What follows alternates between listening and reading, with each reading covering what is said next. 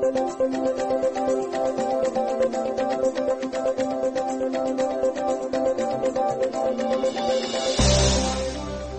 is Friday, June 17th, and this is VOA's International Edition. I am Chinedofo in Washington. Coming up in the next half hour, NATO pledges to bolster forces along its eastern borders to dissuade further Russian aggression in Ukraine.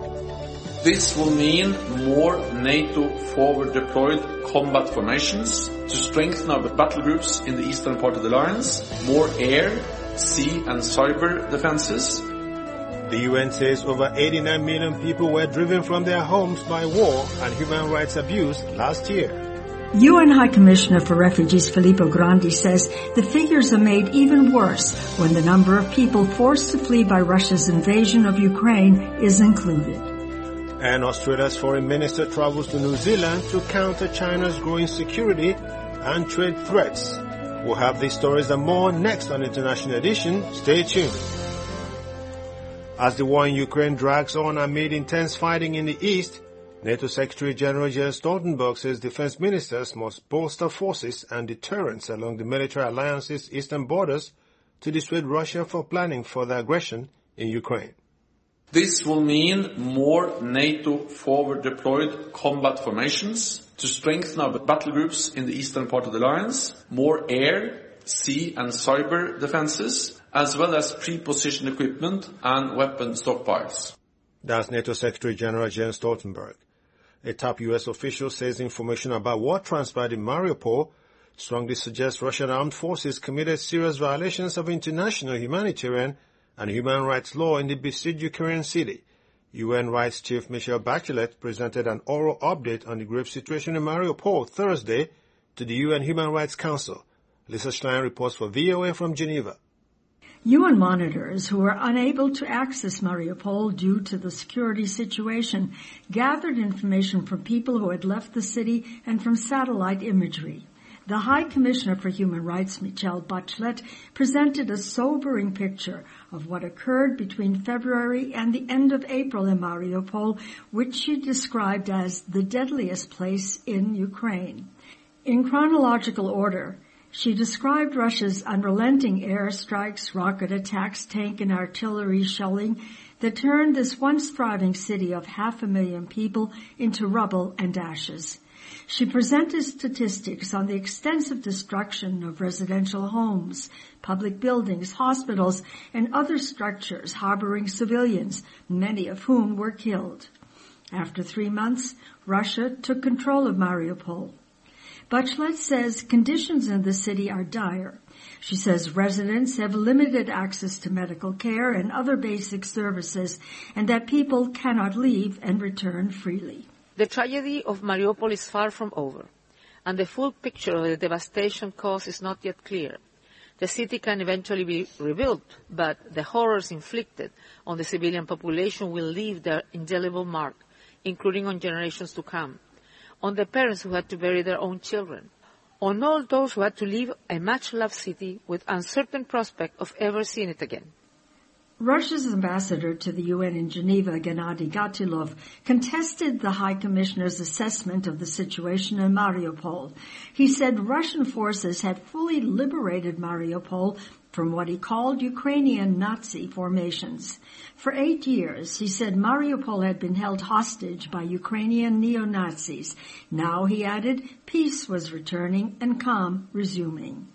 Tatiana Lomakina, an official in the office of the President of Ukraine, accused Russia of mounting an unlawful and unjustified war against her country. She said Russia should not escape with impunity for the crimes it has committed. She urged the international community to ensure accountability.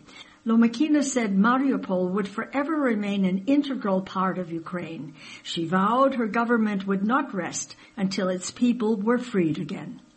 Lisa Schlein for VOA News, Geneva. The economic sanctions imposed on Russia after its military intervention in Ukraine are causing a domino effect across all spheres of the country's economy.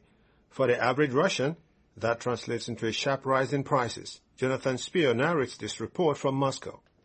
Grocery shopping in a Russian supermarket today is up to 20% more expensive than it would have been before Vladimir Putin sent his troops into Ukraine. The price increase affects all products, while others produced in the West have stopped reaching the shelves altogether. Analysts say the situation may get worse. Natalia Zubrovich is a Moscow-based economist. Все понимают, что санкции будут долго. Everyone realizes that the sanctions will last for a long, long period of time, she says. Not for months, but for years. The incomes of the population won't increase for a long time. People will become even poorer. Western sanctions have left Russian manufacturers without spare parts and other materials. Analysts say sales volumes in some sectors, such as the automobile industry, have fallen by more than 80%. Dmitry Potapenko is a Moscow businessman and economist. Ситуация в России пока она медленно, но... The situation in Russia is, though slowly, changing for the worst, he says, because on the one hand there are branches of industry that have completely ceased to exist. The official figures paint a different picture. The Russian president recently praised Russia's reported low unemployment numbers. I would like to point out the low unemployment rate. In April, the unemployment rate in Russia was at a historical low, and in May, he says, the number of officially registered unemployed people did not increase, or even declined slightly. On the streets, the perception of the crisis varies between skepticism and concern. Estela Kameneva used to work in the film industry. She is now unemployed and struggling to live with rising prices. Inflation certainly affects us because the prices have increased considerably, she says. To add to that, especially on medications, on food. Artyom Borok works in IT and is also worried. All the food products have become more expensive, he says. Practically all of them, quite considerably. Some are conscious that Russians are not alone in dealing with rapidly rising prices and growing shortages. Roman Markov, who lives off his pension, sees things from a wider perspective and doesn't blame the sanctions for a much wider cost of living crisis. It does not affect Russia much. I have no idea what is going on abroad, he says. In the US and Europe, the inflation is very high. It does not affect Russia. As economists predict a continued increase in prices and the crippling of some industries due to supply shortages, on the streets of Moscow, it may appear to be just another summer. Jonathan Spear, VOA News. Thursday's visit to Ukraine by 4 European Union leaders comes ahead of a key decision on Kyiv's EU candidacy expected next week, and as tensions grow over Europe's long-term commitment to the war. From Paris, Lisa Bryant has more on the impact of the leaders' visit, including its effect on election politics in France. Et nous continuerons ce soutien dans la durée sous toutes ses formes. Speaking to reporters from Kyiv's war-ravaged suburb of Bucha, France's President Emmanuel Macron said his visit with the leaders of Germany, Italy and Romania underscored the European Union's strong political support for Ukraine and its respect for its people's courage. Macron dismissed controversy within the EU over his remarks that aggressor Russia should not be humiliated in finding an exit to the conflict. He said France had been by Kyiv's side from the beginning. Ukraine has also criticized Macron's call for a so-called interim European political community group for non-EU members. The Ukraine visit by the 4 EU leaders comes a day before the bloc's executive arm is expected to recommend granting Ukraine EU candidacy status. The EU's 27 members are expected to make a decision during a summit next week. Even if its candidacy is approved, Ukraine will likely wait years to become an EU member, but Kyiv says the move is symbolically important. But the outcome is uncertain. Members like Poland and the Baltic states strongly support Ukraine's candidacy. Others, like Portugal and Denmark, have voiced reservations. The biggest EU countries appear lukewarm. But during a visit to Moldova Wednesday, Macron seemed to back candidate status. Tensions with Kyiv have also surfaced over the strength of the EU military, political, and financial support for Ukraine as it battles the Russian invasion. Meanwhile, European leaders face eroding support at home for the conflict amid rising prices and supply shortages. A poll by the European Council on Foreign Relations Policy Institute finds 1/3 or more of all EU citizens want the war to end as soon as possible. Macron faces extra pressure ahead of legislative elections Sunday that may eliminate his majority in France's lower house. Macron fait un choix qu'il aurait pu faire il y a une semaine ou il y a 10 jours. His far-right rival, Marine Le Pen, accuses Macron of profiting politically from his trip to Ukraine. Et il faut bien le dire, un président de la République, pardon de paraphraser... Meanwhile, another political rival, Jean-François Copé of the center-right, faults Macron for taking his eyes off the elections that may see a far-left win. The house is burning, Copé told French radio, and Macron is looking elsewhere. Lisa Bryant for VOA News, Paris. A report on global trends by the UN Refugee Agency says a record 89.3 million people had been driven from their homes by war, violence, persecution, and human rights abuse by the end of 2021. That's up 8% from the previous year. Again, Lisa Schlein reports for VOA from Geneva. UN High Commissioner for Refugees Filippo Grandi says the figures are made even worse when the number of people forced to flee by Russia's invasion of Ukraine is included. And Ukraine has displaced anyway between 12 and 14 million people, depending on how you count them. So the figure has exceeded 100 million.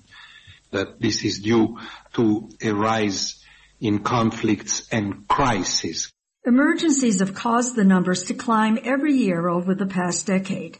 The UNHCR says Russia's Ukraine invasion has spurred the fastest and one of the largest forced displacement crises since World War II. While the world is focused on Ukraine, Grandi urges governments to pay attention to the many emergencies that have preceded Ukraine and continue to shatter the lives of millions of people. We had Ethiopia at the end of 2020 and through 21, we had the Afghanistan situation in the summer of last year, Syria, for example, South Sudan, the question of Palestine refugees. These have been very long-standing crises that add to the numbers. The UNHCR says refugee numbers rose to more than 27 million last year, while those displaced by conflict within their own countries increased to 53.2 million. Dispelling common perceptions, the UNHCR says more than 80% of refugees fled to poor and middle-income countries. The report finds 5 countries, Syria, Venezuela, Afghanistan, South Sudan, and Myanmar, account for more than 2/3 of the globally displaced. It says Turkey took in the most refugees, followed by Colombia, Uganda, Pakistan, and Germany. The United States is still the top refugee resettlement country in the world. Lisa Schlein for VOA News, Geneva.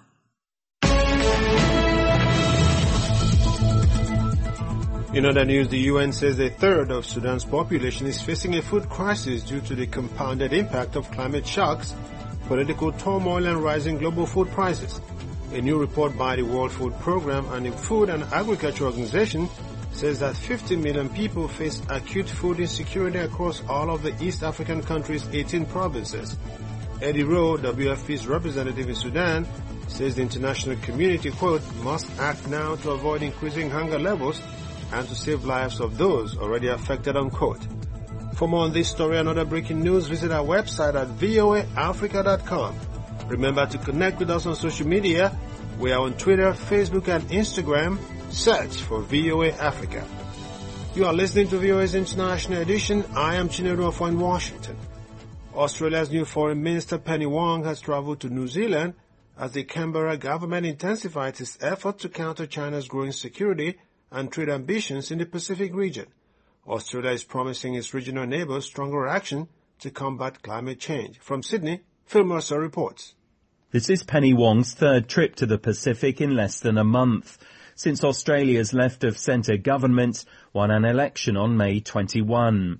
She's been in Samoa, Tonga and Fiji as the recently elected government in Canberra races to challenge China's diplomatic efforts. On a visit Thursday to New Zealand, the foreign minister said Australia should be more engaged in the region, blaming the previous government in Canberra for inaction. Wong's whirlwind diplomacy follows an extensive tour of the region earlier this month by the Chinese Foreign Minister Wang Yi.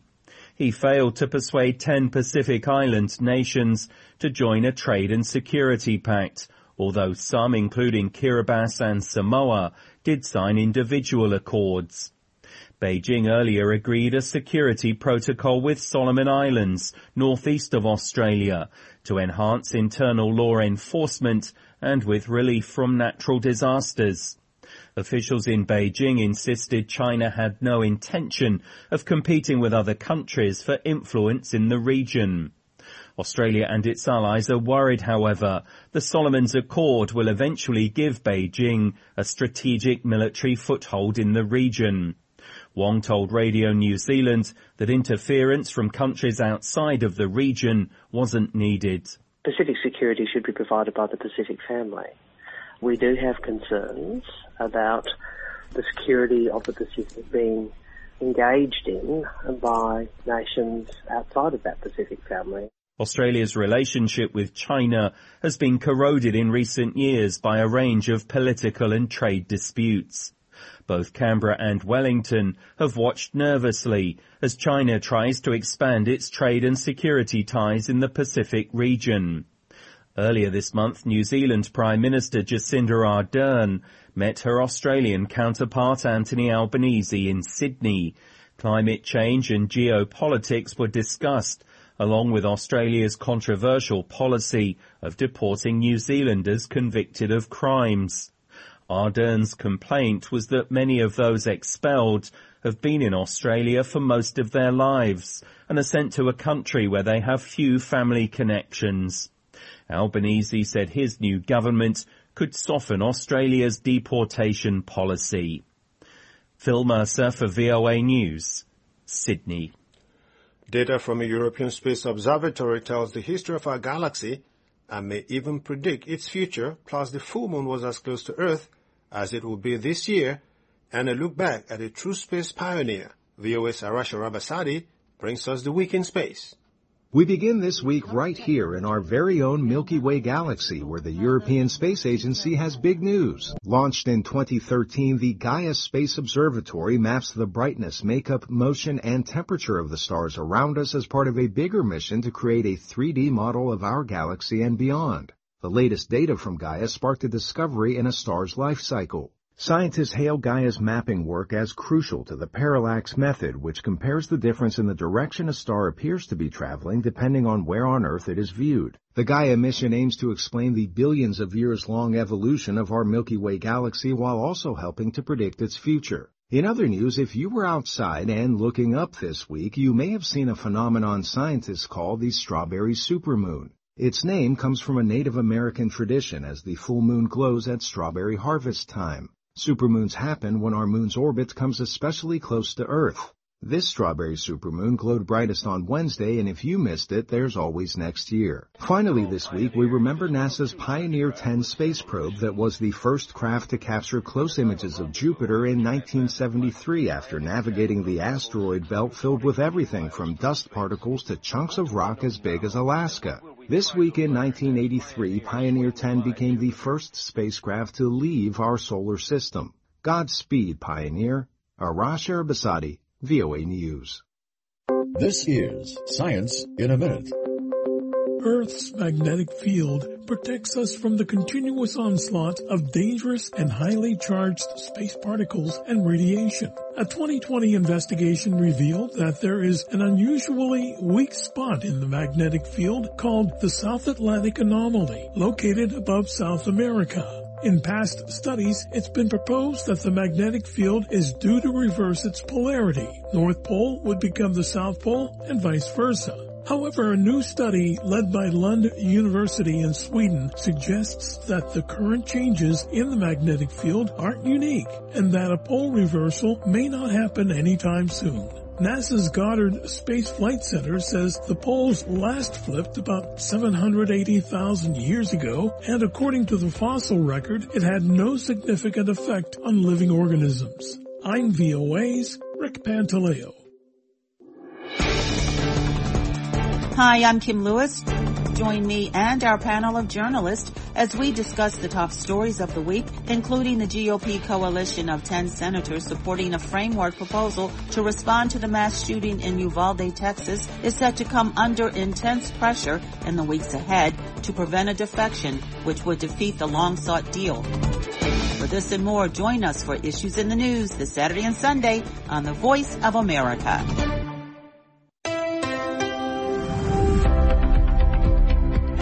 Go beyond the daily headlines with VOA's Flashpoint Ukraine. Each weekday at 21:05 UTC, join me, Steve Miller, as I put the latest developments into a global context with interviews and analysis. Listen online at voanews.com/flashpoint or in your favorite podcast player.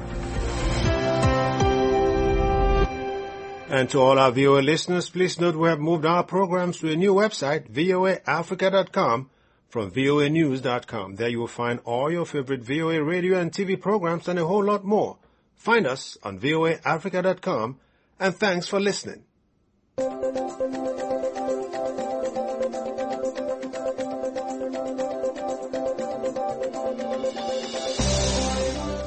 This has been International Edition on The Voice of America. On behalf of the entire production team, thank you so much for listening. Visit our website for in-depth coverage of world events and news 24 hours a day at voaafrica.com. Until next time, I am Chinedu Ofo in Washington. Have a wonderful weekend.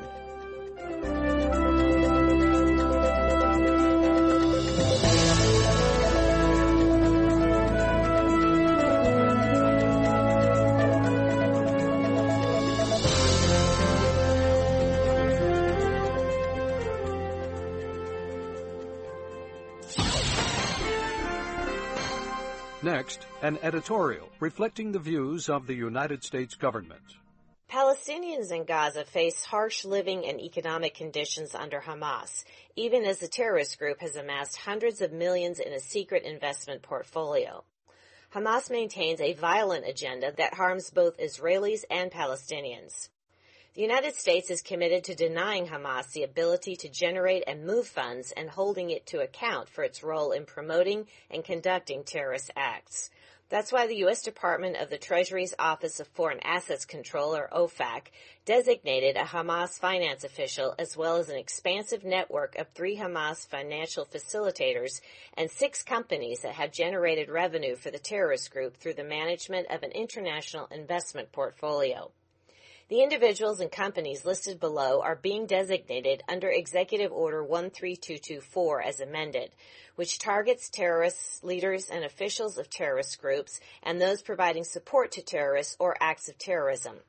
Ahmed Sharif Abdallah Odeh was in charge of Hamas's international investment portfolio until 2017 and subsequently oversaw the investment portfolio on behalf of Hamas's Shura Council. In mid-2017, Usama Ali was appointed as head of the investment office, a position from which he coordinated financial transfers to Hamas. Hisham Yunus Yahya Kafisha served as Usama Ali's deputy and played an important role in transferring funds on behalf of various companies linked to Hamas's investment portfolio. Anda Company, Aggregate Holding, Trend GYO, and Al Rawad Real Estate Development are all linked directly or indirectly to Hamas. Moreover, Sidar Company and Itkan Real Estate JSC both appeared to operate as legitimate businesses, but in practice were controlled by Hamas and transferred money to the group. And finally, Abdallah Yusuf Faisal Sabri is an accountant who has worked in the Hamas finance ministry for several years. These designations target the individuals and companies that Hamas uses to conceal and launder funds, said Assistant Secretary of the Treasury for Terrorist Financing and Financial Crimes, Elizabeth Rosenberg. The United States is committed to denying Hamas the ability to generate and move funds and to holding Hamas accountable for its role in promoting and carrying out violence in the region. That was an editorial reflecting the views of the United States government.